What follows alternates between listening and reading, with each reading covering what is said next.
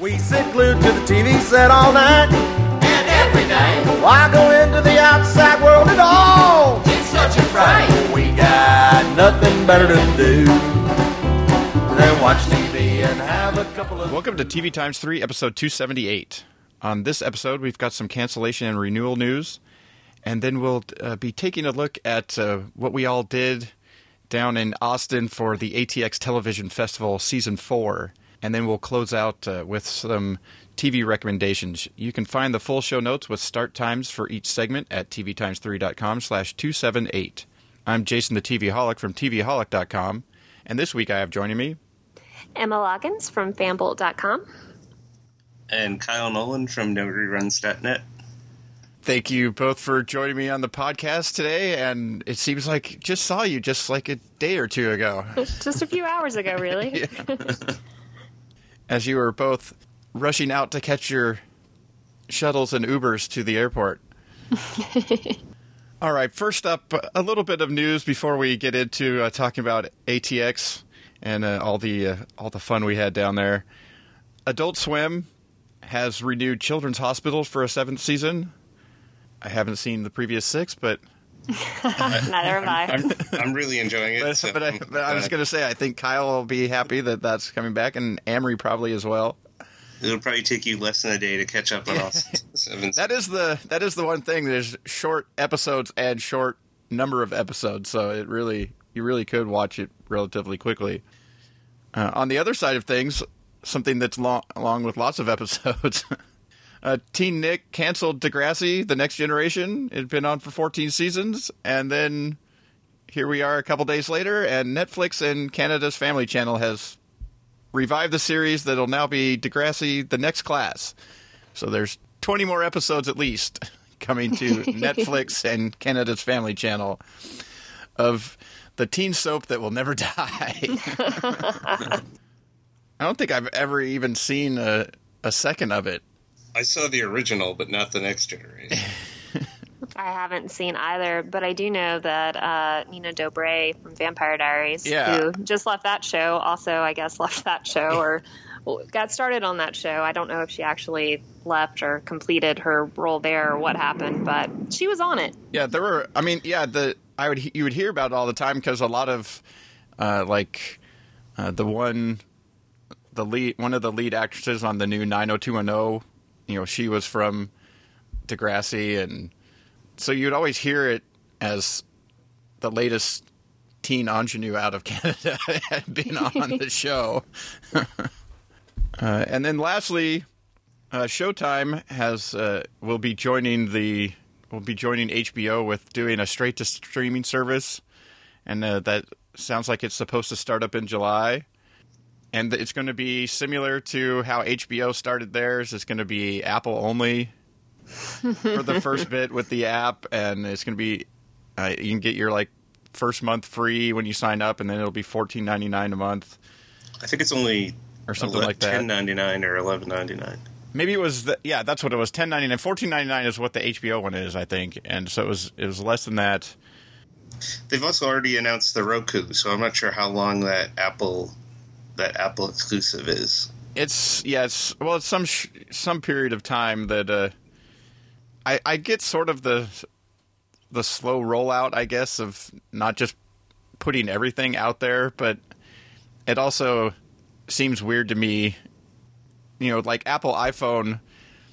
Yes, there's a lot of them, and but there's also a lot of Android devices these days, and it doesn't seem like that's always the best. But if Apple's breaking into that billions of dollars they have in the bank to make you an offer you can't refuse. To do some sort of, I don't know, just kind of funny. But anyways, that's another one. So I guess that leaves Stars as the next premium cable channel to finally get in the game with a straight streaming service. But I don't know. I get all that stuff right now since I have Showtime. So, but for all the the cord cutters, you can now get it straight through. And so pretty soon, when you've bought your HBO over the top and your Showtime straight through, and you're paying for, your CBS access to all the stuff, and your Netflix and your Hulu and your Amazon Prime and this thing and the other thing, and you're going to be paying $150 a month for your TV right? anyway. So I suppose if you only really want one of those, you're saving money. But if you want to have access to multiple things, it's going to be similar anyways. All right. That's enough on the news. And we'll move into what we're really here to talk about. No primetime section this week because, spent our time at a TV festival and didn't watch anything. Didn't watch any TV except for things that were being screened. So, at the festival. For the most part. Although I did watch a couple of Friends episode reruns, like back at the hotel, like just. When I was in the airport, there was like a 4 or 5 year old kid complaining to his parents, like, I missed all my shows while we were on vacation. I'm like, I got you, kid. I understand. I feel your pain, son. I feel your pain. Anyways, we all just got back from the ATX Television Festival, Season 4. It's the 4th one they've done. It was Kyle and I's first trip down there. Emma, this was your second? That's right. Second time going down there for all the TV Fest fun. And I thought we'd just sort of go over some of the things we did each day and give people a flavor of what kind of stuff you can find to do there. And, maybe some people listening will want to come and join us in the TV fun next year, since Kyle and I have already bought our tickets for next year. Spoiler alert, we're going again. All right, so start off with, Thursday. Thursday was the day everybody was pretty much getting in to the festival, in picking up badges and whatnot. And they did USA Network Complications premiere screening there with the first, 90-minute episode, but, the 2-hour premiere of Complications. And I got in a little late, so I couldn't go to the screening, but I'd already seen the episode, so that wouldn't have been, it wasn't that big. But what would have been cool would have been to see the Q&A with some of the cast afterwards. But both of you ended up at the Complications screening. Emma, what did you think about the screening and then the Q&A after? It was great. I actually had I was supposed to interview one of the cast members beforehand, and little did I know walking into it, not having seen the pilot episode or any of the other episodes that they had sent out, I was interviewing 2 cast members, an EP, and of course series creator Matt Nix. So I was like, oh, well, this is, I'm prepared for this. But it was actually great. It's really cool because the series is shot in Atlanta and it's set in Atlanta, and of course I'm from Atlanta, so there was a lot to kind of talk about on that note. But it seemed really cool. It seemed very much like a Matt Nix kind of feel to the series, with maybe a little less explosions than like Burn Notice, although he did assure us that there was going to be some more of that kind of thing coming down the line. But everything went over really well, and I think it was well received by the audiences. And yeah, I think it was fun. Yeah, I think that was one of the things I noticed that was very interesting, because you don't think about it TV-wise. I mean, you know about it like when you go to the movies, that it's different watching a movie in a group by yourself or just with a couple people or something like that at home.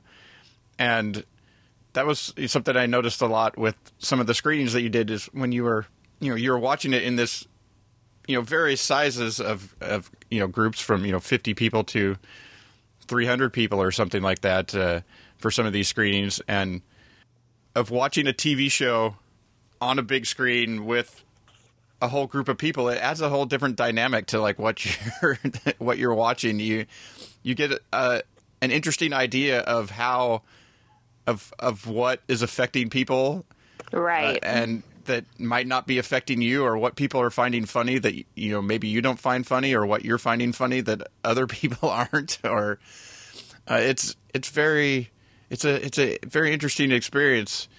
How about you, Kyle? What did you think of I had already watched the first 3 episodes, so I sat right in like the front row. So I mean, my neck was like strained to watch the episode again. But I didn't care because I wanted to be there close for the Q&A. They only had 2 of the cast members. They had Beth Riesgraf. I'm not sure how you pronounce her name. The one from Leverage, and then Jessica. Yeah, and am I going to try to pronounce her last name? I think it's Jessica Zors. I think that's how you say it, from Gossip Girl. She played Vanessa on Gossip Girl. But I thought the Q&A was entertaining, and I liked how they talked a bit about how the show has already been done, so it's already completed now before they're airing. So I think that was this one, right? Yeah, they've already filmed. Yeah, they've got. Oh, yeah, you've already received I've got all 10 episodes sitting here on the desk, so I'm pretty sure they're done.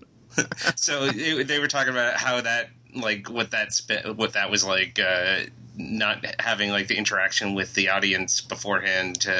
There's no changing it; it's just done the way it's done. But yeah, I like you said, it was interesting watching it because like you hear laughter at some places where like, oh, I didn't realize that was supposed to be funny. But the audience seemed to really enjoy it. Yeah, that's the one thing about Complications is not while it is from Burn Notice creator Ratniks, it doesn't quite have the feel. Well, the humor side to it. It's definitely more drama, and then it has some action and things that are lots of things that are happening. Complications going on that need to be dealt with. But yeah, it doesn't have a lot of the comedy side of things. But it is. I say you need to give it at least to the second episode or the third hour total, because it's not till the third hour that you see what is really going to be happening, like how it's going to work from week to week, like what the series is. 2 hours, the 2 hour premiere is interesting, but it doesn't really tell you what is how things are going to work. Right. Which is, there's so many shows that I've watched recently that I go, man, if that was a 2 hour, they really needed to do a 2 hour premiere, and then here's one that did a 2 hour premiere, and I'm still like, they still didn't quite tell you what the series is going to be, but they did it. It seems like they should have been able to in 2 hours, but yeah, I didn't make it to the screening. My flight got in a little bit, later in the day, but I was able to get there and get my badge picked up so that I was ready to go Friday when things started in the morning without having to go get in a line to pick up my badge at 9 o'clock in the morning when stuff was going to be starting at 10. 10 o'clock, 15 minutes away. yeah, and it seemed to be a lot of the panels and things that I was interested in were all happening at the Google Fiberspace, which was the one event venue that was sort of, I mean, it's not like it was super far, but it just wasn't in the same general vicinity. Like, a lot of stuff was happening at either the Stephen F. Austin, the Alamo Draft House, or the Paramount, the state, the Paramount and the Stateside Theater, which are all, they're all right there within few blocks. The Paramount and the Stateside and the Stephen F. Austin are all right there next to each other, and the Alamo Draft House is only, like a couple blocks away, and so a lot of the stuff was happening there, but Google Fiberspace was like, I don't know, probably like a 10, 12-minute walk away, a few blocks away. So it wasn't like you could get out of something and get in line for something when you had to factor in a 10 to 15-minute walk, depending on what red lights and how you could cross the street and whatnot to get there. Although it ended up being not too bad, since I had my badge and the hotel Kyle and I were staying at was closer to the Google Fiberspace, so it made it only just a couple blocks to walk down to go to that. Kyle, what things did you do on Friday? So I'll go over the list and I can get into more detail. So I started off with the Brooklyn Nine-Nine panel, Then I went to It's Debatable, which was about TV critics. Then I went to Wayward Pines. I tried and failed to get into Junk History. I went into Power for 15 minutes, and then the FX Comedy Night, which I really enjoyed. So, I mean, yeah, I can go into some detail. Like, the Brooklyn Nine-Nine panel was just hilarious. Like, near the end of the panel, there was these two people trying to leave early to get to another panel, and Chelsea Peretti just harassed them the entire slow walk around the back of the room and out the door. It was just hilarious to watch this. Yeah, I went to that too, and it was really funny because they were doing a little bit of a Q&A, and somebody had jumped out, like, that was right there near the door, and she said, and Chelsea Peretti was like, well, we lost a couple people on that one. And then on the next question, these two ladies were in the far, like, right, which was the farthest you could be away from where the door to get in and out was. And so they got up and they're filtered along the back, and she's like, yeah, we lost two more. What did we say? Why? What? What are you doing? And then she wouldn't stop as they kept coming closer and closer to the door. And then the lady was like, no, we love you and the show, but, and she's like, and where are you going? Well, we need to get to another panel. So there's somebody you love more than us is what you're saying.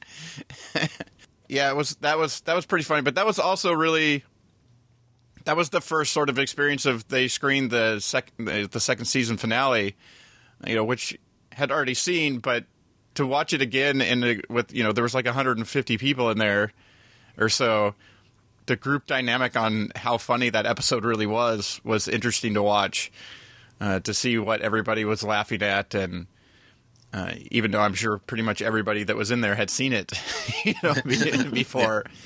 And then, you had one of the co-creators, and then Chelsea Peretti and Melissa Fumero come out, and Chelsea Peretti is hilarious, and so is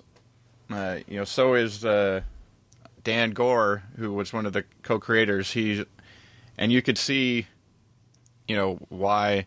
But then the Q&A was fun and stuff, and like I don't know a lot of the backgrounds necessarily all the time of people, but it was interesting for me to find out that Chelsea Peretti was also a writer on Parks and Rec for like the last few seasons or whatever, which is where Dan Gore came from. He was also on that before too, and so now she's sort of in front of the camera. And so that's some of the stuff with the panels that I find interesting, is you learn these little tidbits about people, or about the people behind the shows, or little tidbits about how things got created on these shows.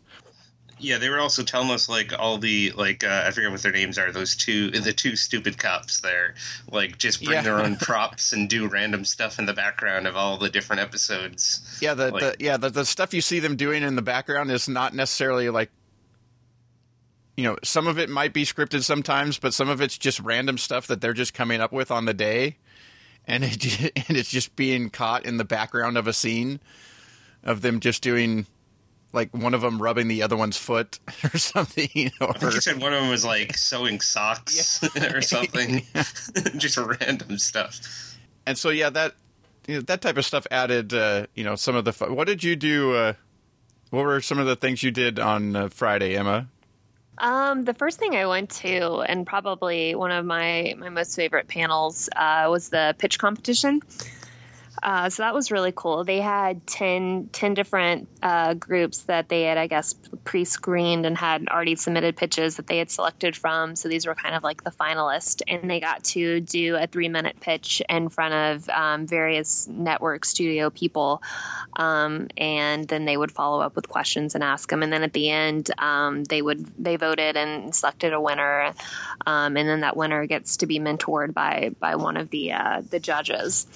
And then I believe they take them around and help them try to sell a pitch.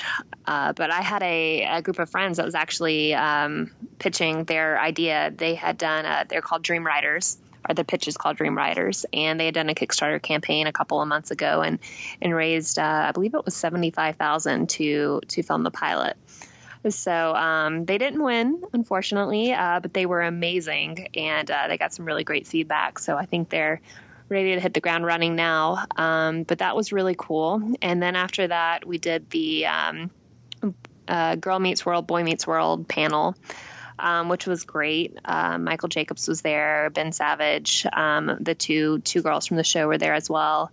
And then after that, we actually were supposed to have an interview with Michael Jacobs, and I don't think he knew where to meet us at. So like I had to kind of like figure out where they were, and then we ended up going up to the green room, and it was all four of them. So we got to sit down, and they had nowhere to go. So we had like 30 minutes with them, which was great. Nice. And Michael Jacobs is a little bit of a talker, so we needed the 30 minutes. But it was really great. It was just really amazing having grown up on that show, being able to sit down, with Michael Jacobs and Ben Savage and talk about that generation of it, and then everything they have going on now with Girl Meets World. It's just so cool. So I totally geeked out over that. And then after that, I geeked out even more because I got to sit down and do a one-on-one with Sutton Foster, who I have like a major girl crush on. She's incredible on Younger, and of course was great in Bunheads. And for those that don't know, she's an incredible Broadway actress. So I knew her from back in those days. But so I think that was all I did on Friday. And then I went and ate barbecue, which is really good. Yeah. But yeah, that was my Friday. Yeah, for me, Friday was a little bit of a lighter day. Like Kyle went all the way into. I went nuts. Yeah. with everything they had going. Although I did, later on, I did go to the Friday Night Lights screening at night. But for the stuff that was like official festival stuff, I did the Brooklyn Nine-Nine thing, and then went to the It's Debatable panel, which was really interesting to listen to. It was Tim Goodman from The Hollywood Reporter talking to Tara Ariano from Previously TV, and Todd Vanderwerf, now formerly of AV Club, now of Vox.com, and then Daniel Feinberg from Hitfix.com. And they were just going through some of the things that questions they get all the time, and they talked about, how they're dealing with, the ever-increasing onslaught of scripted TV, since that's what most of them mainly focus on. And just, some of the things they do as critics, and then also talking about some of the things they're always hearing from people about, like when they don't like something or they do like something,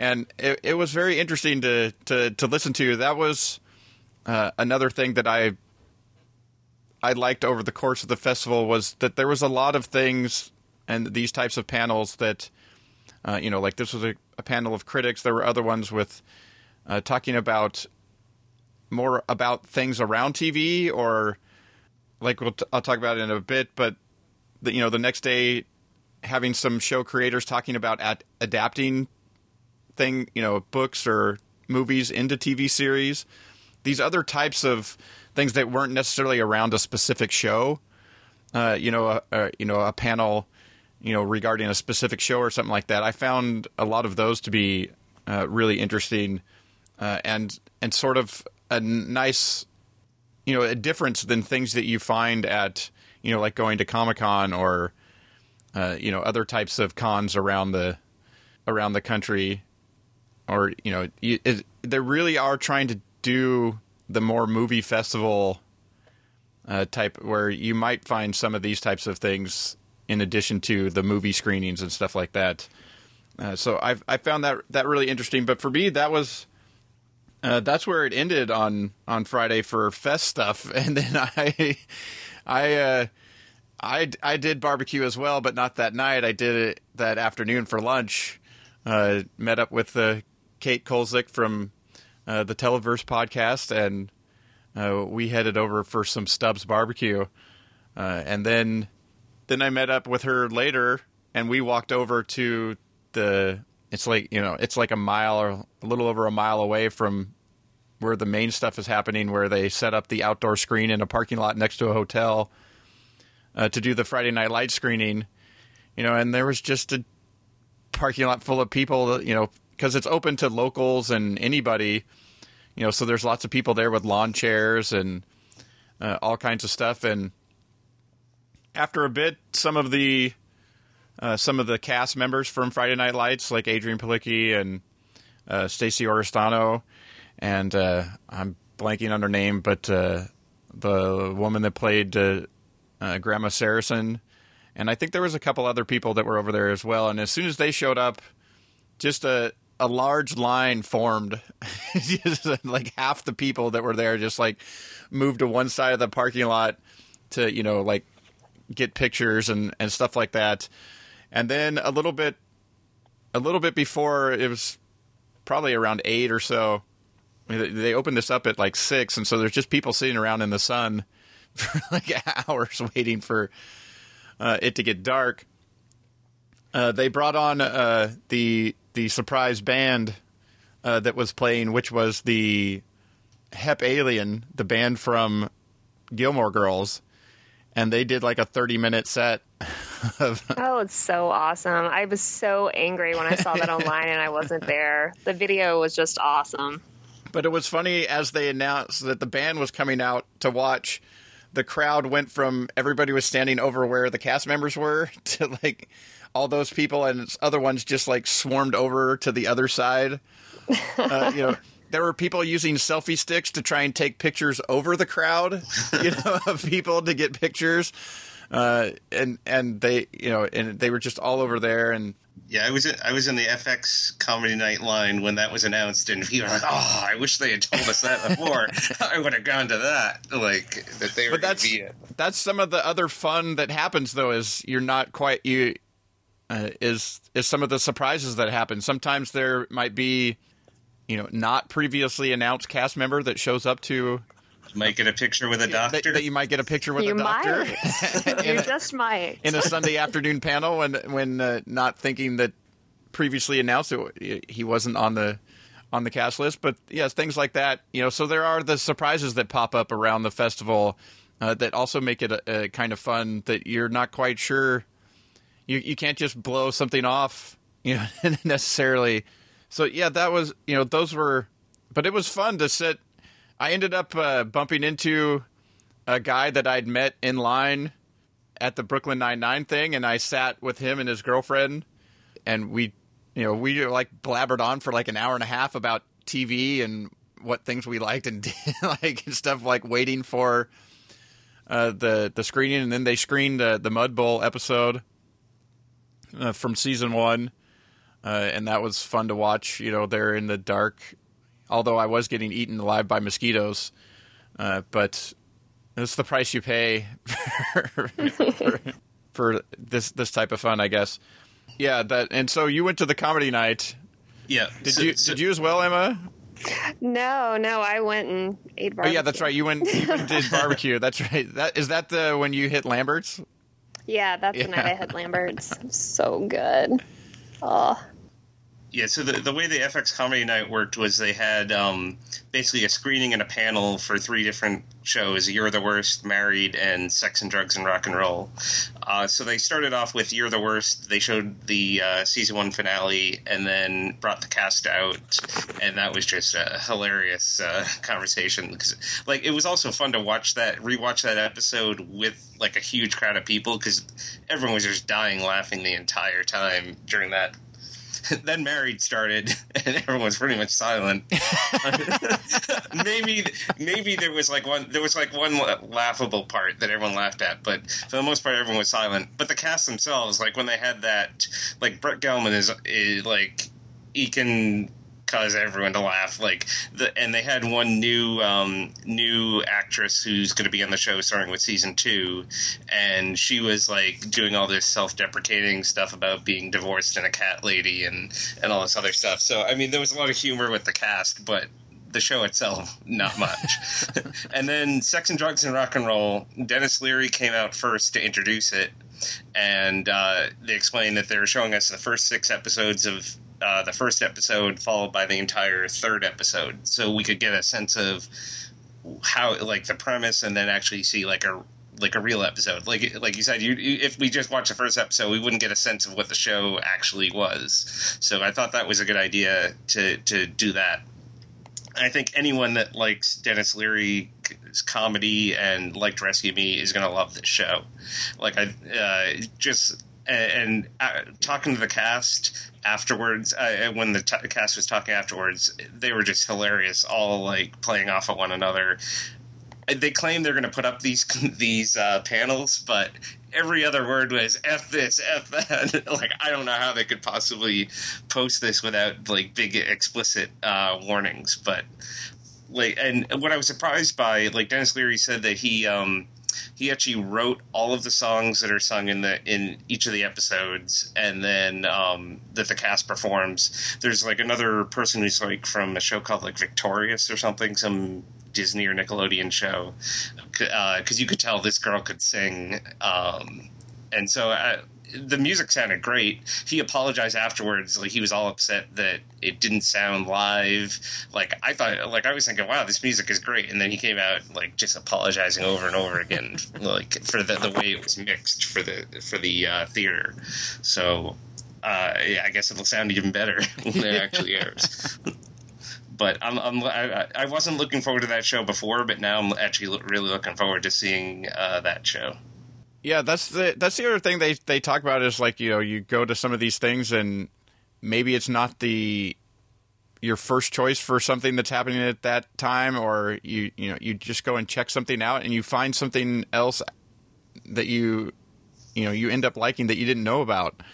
Is some of the fun of the festival as well. We'll move on to Saturday. I'll start off with Saturday was sort of my big day where I had stuff throughout, or at least plans for stuff throughout the day.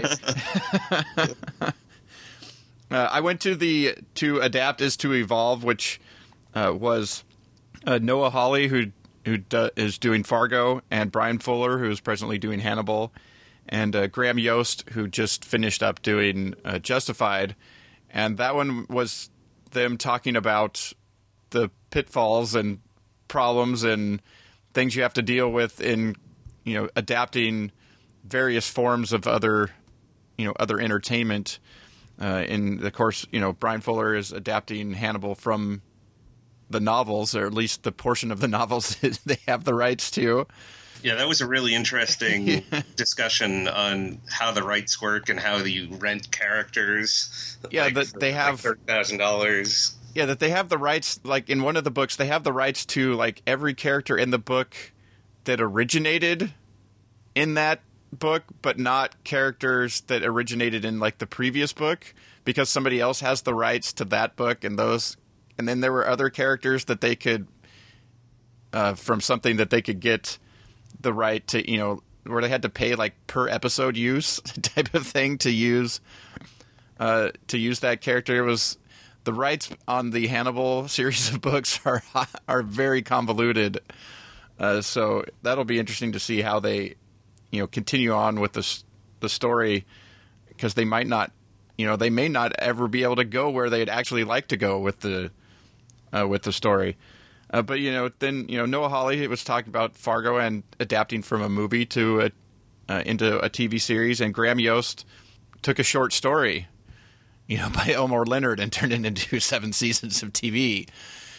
So those were, like I said previously, those were the things that were very interesting to me. But the next one that I went to was it was called Turn Down for What? A look at testing and focus groups.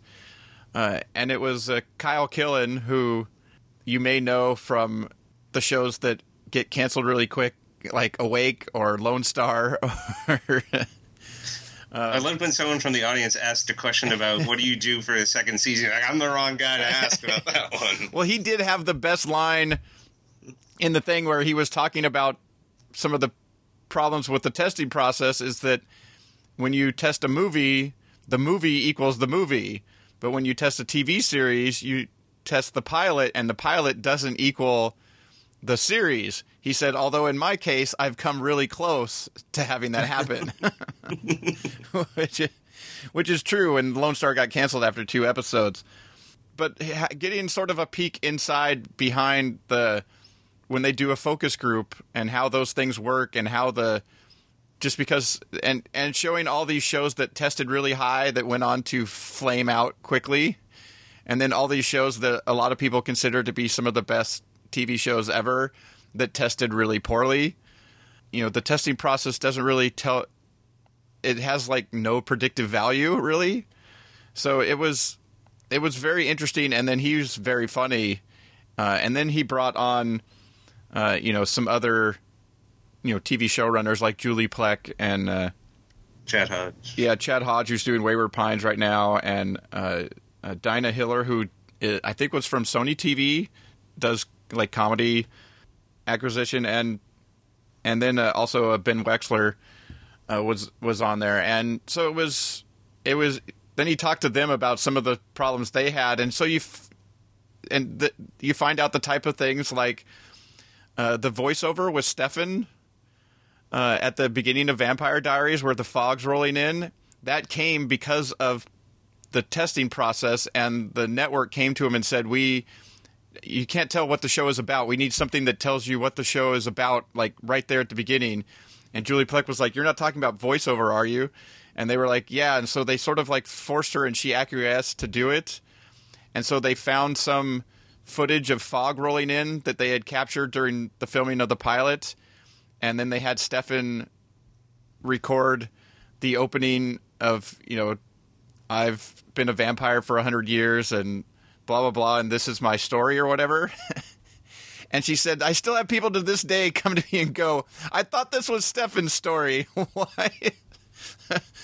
But the show evolved into something else, but that came out of, the testing process. And so it was interesting to find out these little bits and pieces of, shows that you've watched and things that was not originally there. That was never part of ever a thought in Julie Plec's head to do that at all. But then I did the Boomtown and Journeyman panels, which were, small theaters at the Alamo Drafthouse, and they showed an episode. And then for Boomtown, they had the creator and the director and one of the other writers talking about the show. And then one of the cast members was supposed to be there but wasn't able to make it. But then they did end up having Donnie Wahlberg Skype in from his tour bus in Boston, where he's touring with New Kids on the Block right now, to talk about the show. And we got to, people got to ask him questions about, that was basically his first like real. I mean, he had been on Band of Brothers before that, but this was like the first thing where he was. This was still sort of an ensemble, but it was his first real big, acting job where he was a major part of a series that had, that had potential. It could have gone on longer. So it was stuff like that. So like, even though there was, so-and-so's not going to be here, but they were like, but we have Donnie Wahlberg via Skype, on the big screen. So they had some stuff like that. And then I went and stood in line for the giant mess up that was the line problem for the Gilmore Girls panel. But both of you got into the Gilmore Girls panel. So only because I had a fast pass. Yeah.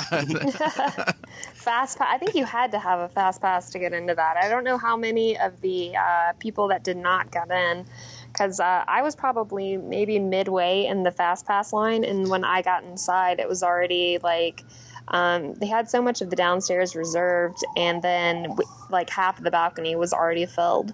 So I don't know how many people got in that didn't have fast passes. Yeah, I was right at the beginning of the fast pass line, and when I walked in, the whole bottom floor was almost entirely full with reserved seats. So there are lots of industry folks got to see it, but no badge holders. Yeah, I estimate, based on how long the fast pass line was, and that it went past me where I was standing in the the regular line, and that if you go by what they said, there should have been around 400 fast pass. So I was around 400 in the regular line, and when they came and said the thing was at capacity, there was about 100 people, I'm guessing, in front of me. So my guesstimate is that 300 people got in that didn't have a fast pass. And I think they really messed up on that because the main problem, I don't have a problem that I didn't get in. That's going to happen at festivals and cons that, you know, they can't always accommodate everybody. But the problem is they scheduled this thing at night with nothing else happening around it. So everybody that did have a badge for the festival, this was the only festival thing to do, you know? Yeah. And second, they, like you said, they ended up reserving way more than I estimated would have been taken up by, you know, reserved seating for other people or VIPs or press or other panelists at the festival or whoever else they were having seats for. But when you sell 1,700 tickets and you have a 1,200 seat venue and only about 700, I'm guesstimating, people that actually purchase a badge for the weekend of those 1,700 actually get in to see your premiere thing of the weekend, I think that's really poor planning. It's also really poor planning when they had people counting the people in the line and they know how much the venue seats and they could have come along and at a certain point said, you might get in. Anybody past here, there's no chance of you getting in. You might as well just leave. And then if you stand in the sun for 2 hours, that's your fault. But I stood in the sun for 2 hours, basically, thinking, being around 400, that I had a pretty good shot of being in a 1,200 seat theater, 400 fast passes, another 400 or 500 regular people get in. I thought I had a good shot of getting in, and they hadn't come along. I saw the guy clicking, and so I figured maybe behind us, but I kept looking at the line growing longer and longer and longer behind us. They never cut the line off at all. I was really surprised by that. I mean, like you said, you know how many seats you're reserving, you know how many seats are left, you know how many fast passes there are. Yeah. They also sold some tickets to people that weren't necessarily badge holders. They know how many of those they sold. So they knew exactly how many general admission people they would have. So why they weren't able to go through and say, no one get in line beyond this point, you're not going to get in. I just don't get it. It was absolutely ridiculous. And then on top of that, they started so late of actually starting to get people in there that they didn't start till like 7:35. Right. Instead of 7 o'clock. And when they did that, they basically, I think they got to a certain point where they were like, we're just going to start. And they told people that the venue was full at capacity. But I've heard from so many people, including both of you, that you saw empty seats in the theater. Yeah. And so there was probably 30 or 40 empty seats in the theater that another, you know, if they would have been doing it on time and could have, you know, gone along and said, hey, you have an open seat next to you, and then, you know, filtered in a few more people to fill in those seats so that they could have actually got it to capacity. So it wasn't at capacity. They did, you know, so people got shut out. They didn't cut off the line. Of what was a great weekend overall, it was a huge flaw in one of the most poorly run things, because everything else up until then had been great. Yeah. And then with their premiere thing, they just fell on their face. And while the thing inside was great and people that got inside was great, you know, you can see it now. It's on, I think EW already posted it. It was recorded. But there were some things they could have done. Like they could have told people, don't stand in the line past here. You're not going to get in. If you stay in this section, you might get in. They also should have known that, based on the way they sold badges, that they basically sold out of their remaining badges up to their 1,700 number after they announced the Gilmore Girls panel. And then the fast passes went really fast. So they should have known how popular this was, that they could have rented out the stateside next door. Yeah, and overflowed into that. And since they were filming it, they could have just broadcast it. And while you wouldn't have been in the room, at least you could have seen it on the night. There were so many things they could have done like that. But if they do something like that big next year, they need to do things like that and just run that part a little bit better. I'm interested to see, you know, since I already said I'm going again next year. But like I said, you shouldn't buy a ticket to go to a festival for just one thing. I mean, Kyle and I both bought our tickets last year before we even knew what was going to be there. just because we're TV fans in general, and we knew that there would, based on what has happened before, there would be plenty of stuff that we would be interested in. And so that's why we were going. But the people that bought the single ticket or bought the badge mainly wanting to go to that. The other problem is that their Fast Pass system crashed. And so there are people that tried to get a Fast Pass that didn't get it because the system crashed. And I'd be fine not getting a Fast Pass for something if I felt like it was fair. Like, at least I had a shot, like I was able to get into the system, but I just was too slow. Not the system crashed on me 5 times, and it was 10 minutes before I could even get into the system, and by then they were all gone. And so everything around the Gilmore Girls thing, like on the outside, just didn't work, you know? Still, you know, it was, the rest of the stuff was really good, and... my favorite panel probably of the whole time on Saturday was the Dawson's Creek Writers Room panel. That was, they had all these people that have gone on to big, huge shows. They were all there talking about the time on the working on Dawson's Creek, and it was interesting to hear, like, them talk about this, like, being, like, their first job, knowing, like, what all these huge things they've gone on to. Yeah, it's very interesting to see what the collective writers that were in the writers' room of Dawson's Creek at some point, and what they've gone on to be the showrunners of since then. It's quite an impressive group that was put together there.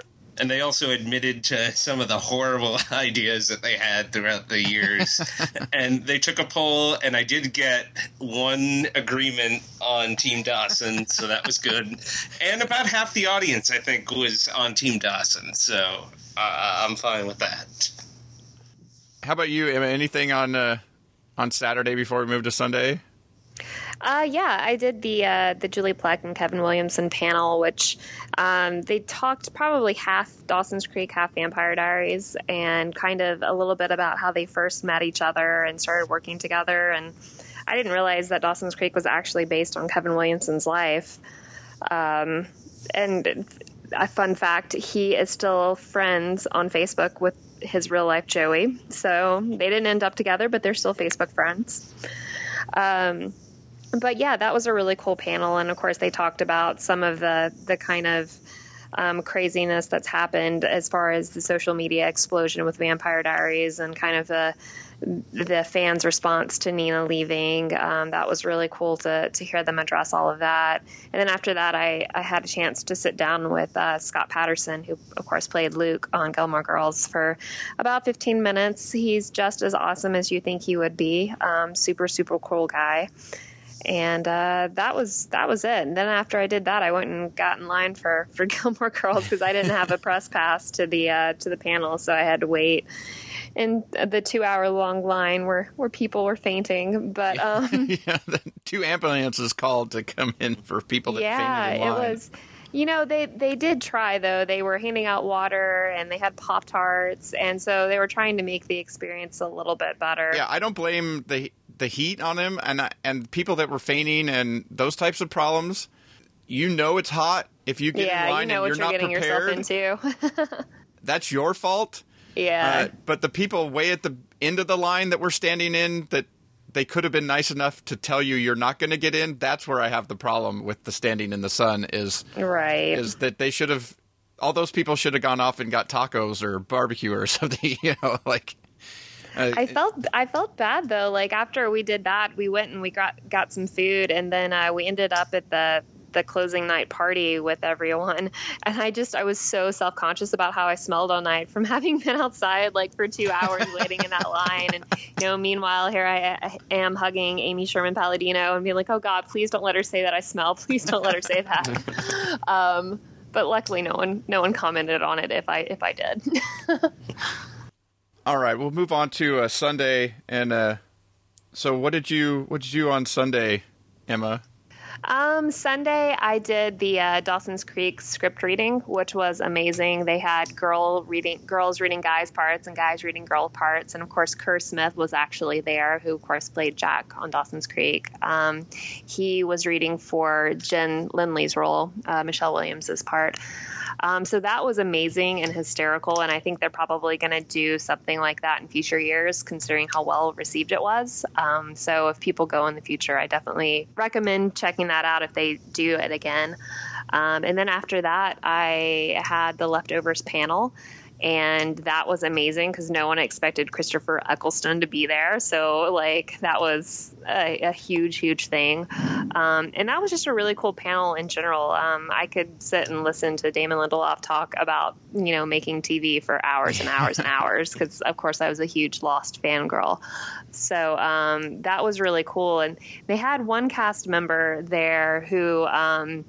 If you're wanting to remain completely spoiler free about The Leftovers, you probably shouldn't look up anything about who all the guests were because they had someone there that would be a bit of a spoiler alert. Even though they didn't confirm it, I think it was kind of obvious because she or he was talking about filming. But that's all I'll say on that. How about you, Kyle? Yeah, I went to those same two things. The Dawson's Creek, the thing that confused me, the guy and girl thing provided some laughs, but Patrick Adams looked like Dawson and Mae Whitman looked like Joey, but they were reversed, and that just threw me off, with the... when they were reading the scripts. But I thought that was a lot of fun.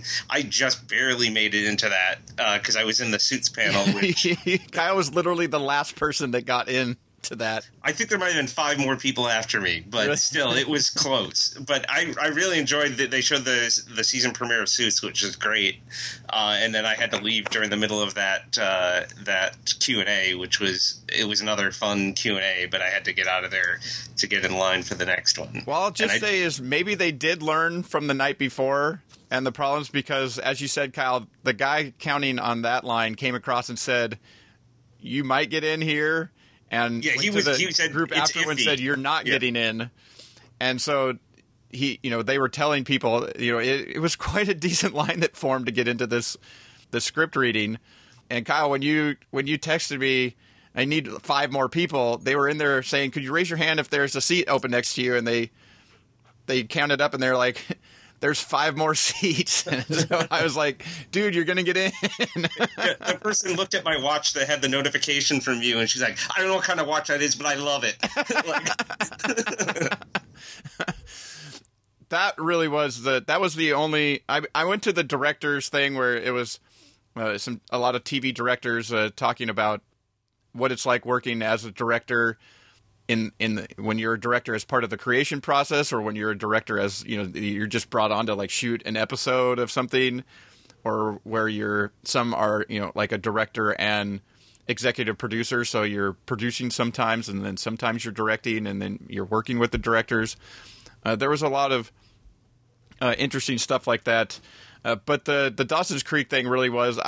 I wasn't even planning on doing that. I was going to go to something else, and then I decided to go to that, and I got in line and got inside for that, and that turned out to be really fun. And I agree, Emma, it's probably going to be something that they do going forward. Is there's going to be some sort of a script reading from some show where they do, because they had, her name's like Luann something, the woman that played Grandma Saracen.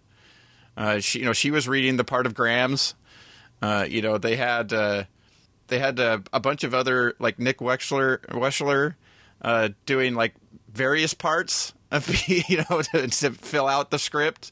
Same with the guy that played Donnie on Orphan Black. Yeah, Christian Brunn. He was doing a bunch of other ones, and so just the whole group of people that they had doing doing the reading. So I think that's sort of a fun thing. They can just pull from people from the weekend and create this fun script reading. But that was also one of those things that I wasn't planning on going to, and then I decided to go to, and then it turned out to be one of the more fun things of the weekend. And so that's the type of stuff you kind of come along there and find. But Emma, overall, what was what was sort of your favorite thing that you ended up doing? I think panel-wise, it was probably the Gilmore Girls panel. But as far as actual events that took place, definitely meeting Amy Sherman Palladino was a huge, huge thing for me. And also getting to meet Ben Savage and Fred Savage, having grown up on Boy Meets World and the Wonder Years, that was just such a huge, huge thing for me. And they were just as amazing as you would expect them to be. So those are the things that really, really stick with me. And then, too, the interview with Scott Patterson and Sutton Foster, I love them both so much. And that was just amazing to get to be able to sit down and just kind of talk with them. I was actually drinking a Manhattan when I was interviewing Scott Patterson. So I like to say I had a drink with Scott Patterson. But, it was so much fun, and everyone was so great, and it was just a great experience. Yeah, and Emma attended as press, so she got a little more access to some of these things. But Kyle and I attended as, just TV fans. But you could still have these types of run-ins because a lot of the cast members were going to other things, or you might catch them in a hotel lobby, and they were very approachable to go up and say hi or maybe get a picture. Definitely. And so that's some of you get a chance at some of these run-ins either before or after a panel that they were a part of, or just in general around, walking around, going to other things. And how about you, Kyle? What was your... Yeah, so I think my favorite panels are probably like the Dawson's Creek Writers Room and the Gilmore Girls panel. Favorite event that happened was probably meeting the Ninth Doctor and getting my picture. Yeah, for me, I don't know. It's kind of... There were so many things that I really enjoyed, some of these smaller things, but I think maybe getting in maybe the Journeyman, because that was a show I really liked, and Kevin McKidd was there along with Kevin Falls, the creator of the show, and them, them talking about, the filming of it and what it was, what it was like for Kevin McKidd. It was his first, lead role, and not just a lead role, but in a show where he was pretty much in every scene. And how grueling that was to be as an actor. So you can only imagine what Tatiana Maslany is going through when she's not just in every scene, but she's got to be a different character in it. But also, little tidbits, like they screened the third episode of Journeyman where Jessica Chastain was one of the guest stars in that episode that week. And it was Kevin McKidd told a story that at lunch she got the call that she got the part on Tree of Life. And as he said, and she never did TV again, she went on to become, movie star Jessica Chastain. And so that was interesting to see, and hear them talk about the behind the scenes of filming and of a show that, and where it might have gone, had it gone past the 13 episodes that year. And that was probably my favorite thing. But real quickly, you already mentioned some barbecue there, Emma. What was the best thing you ate while you were in Austin?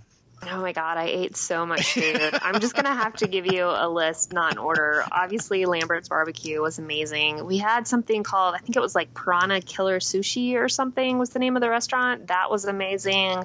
The mac and cheese was epic that they had at the Roaring Fork restaurant at the hotel. And then lastly, Amy's Ice Cream, really kind of like a staple of Austin, Texas. I'm not sure if it's in the rest of Texas or not, but I never quite got to Amy's. So I almost did. It was right across the street from where they did the Friday Night Lights thing.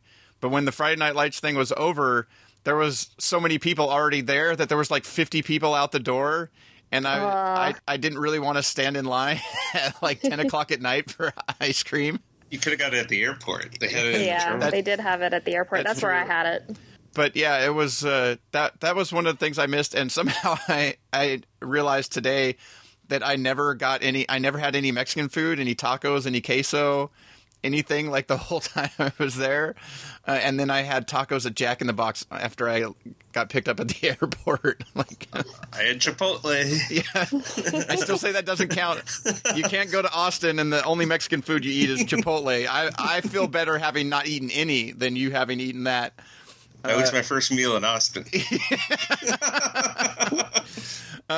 What about you, Kyle? What was the... the notorious PIG? The best named thing I ate was the notorious PIG, which was a sausage sandwich with like mac and cheese and barbecue sauce. But I actually preferred their waffle fries, which I ordered the next day. There were like really, really good. Those were good. But I really didn't eat that much. Yeah, some of the more fun stuff. Lambert's was really good. Ended up eating there Sunday night with Melissa and Lynn from the Televixen. That was fun, and it was pretty good. I was a little underwhelmed by Stubbs barbecue that I ate, earlier in the weekend with Kate. The meat was good, but their sides were not all supposed to be homemade and stuff like that, and there was nothing to them. It was like,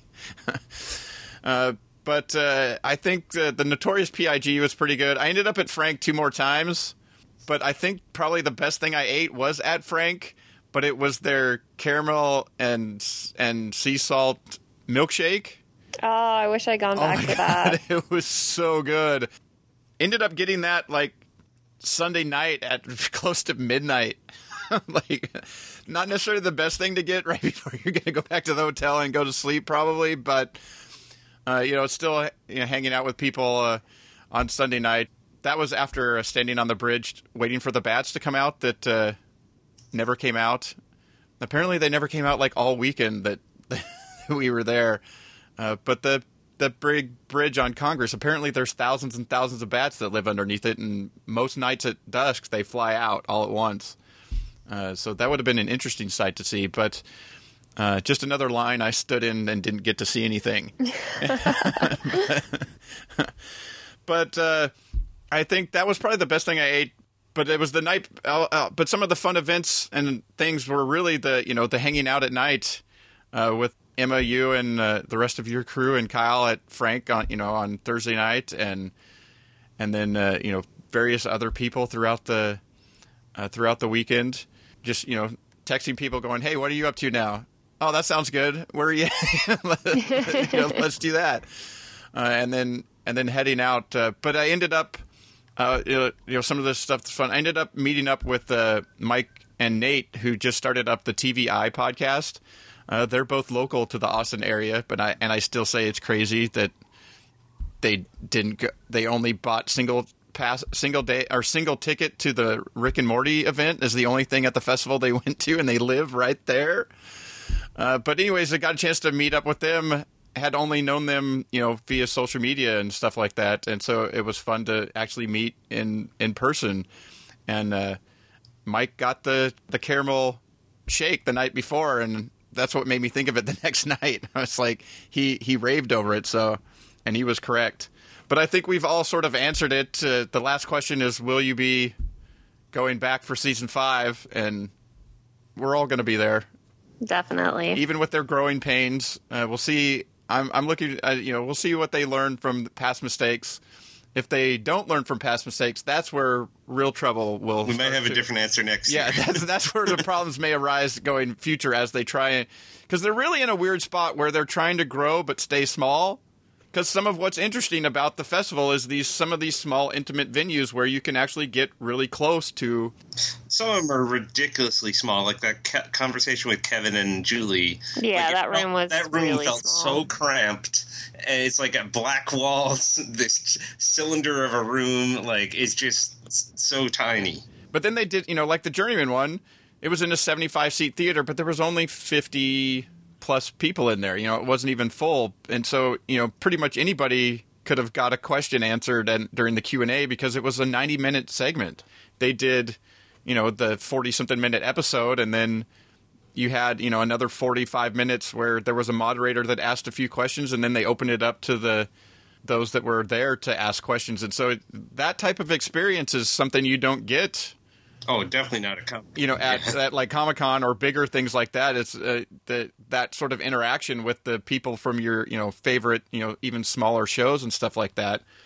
So that's where they're in that weird spot of growing but trying to stay small, and with that you have these types of things, and so we'll see what happens. And with that, we'll end our ATX TV and quickly.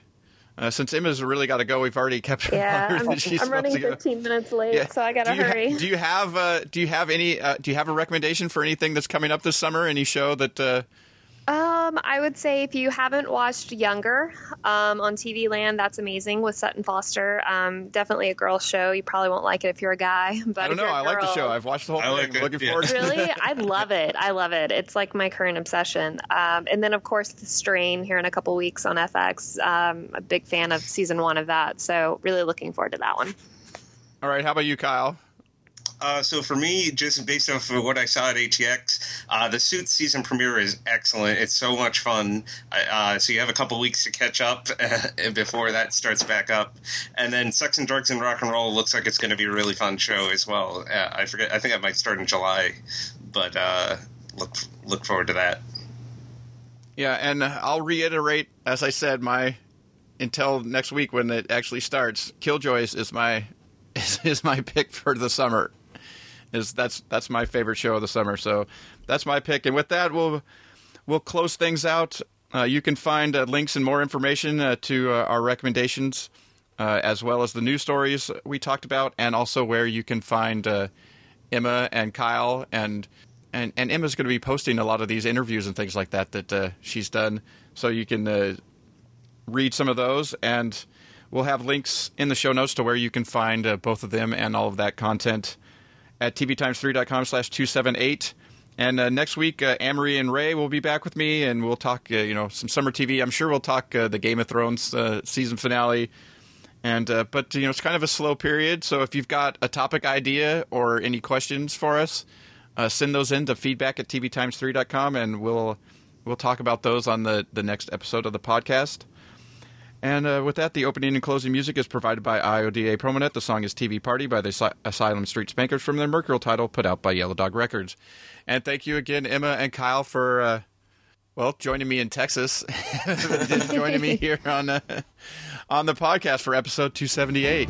Thank you. We sit glued to the TV set all night And every day, Why go into the outside world at all? it's such a fright. We got nothing better to do than watch TV and have a couple of brews.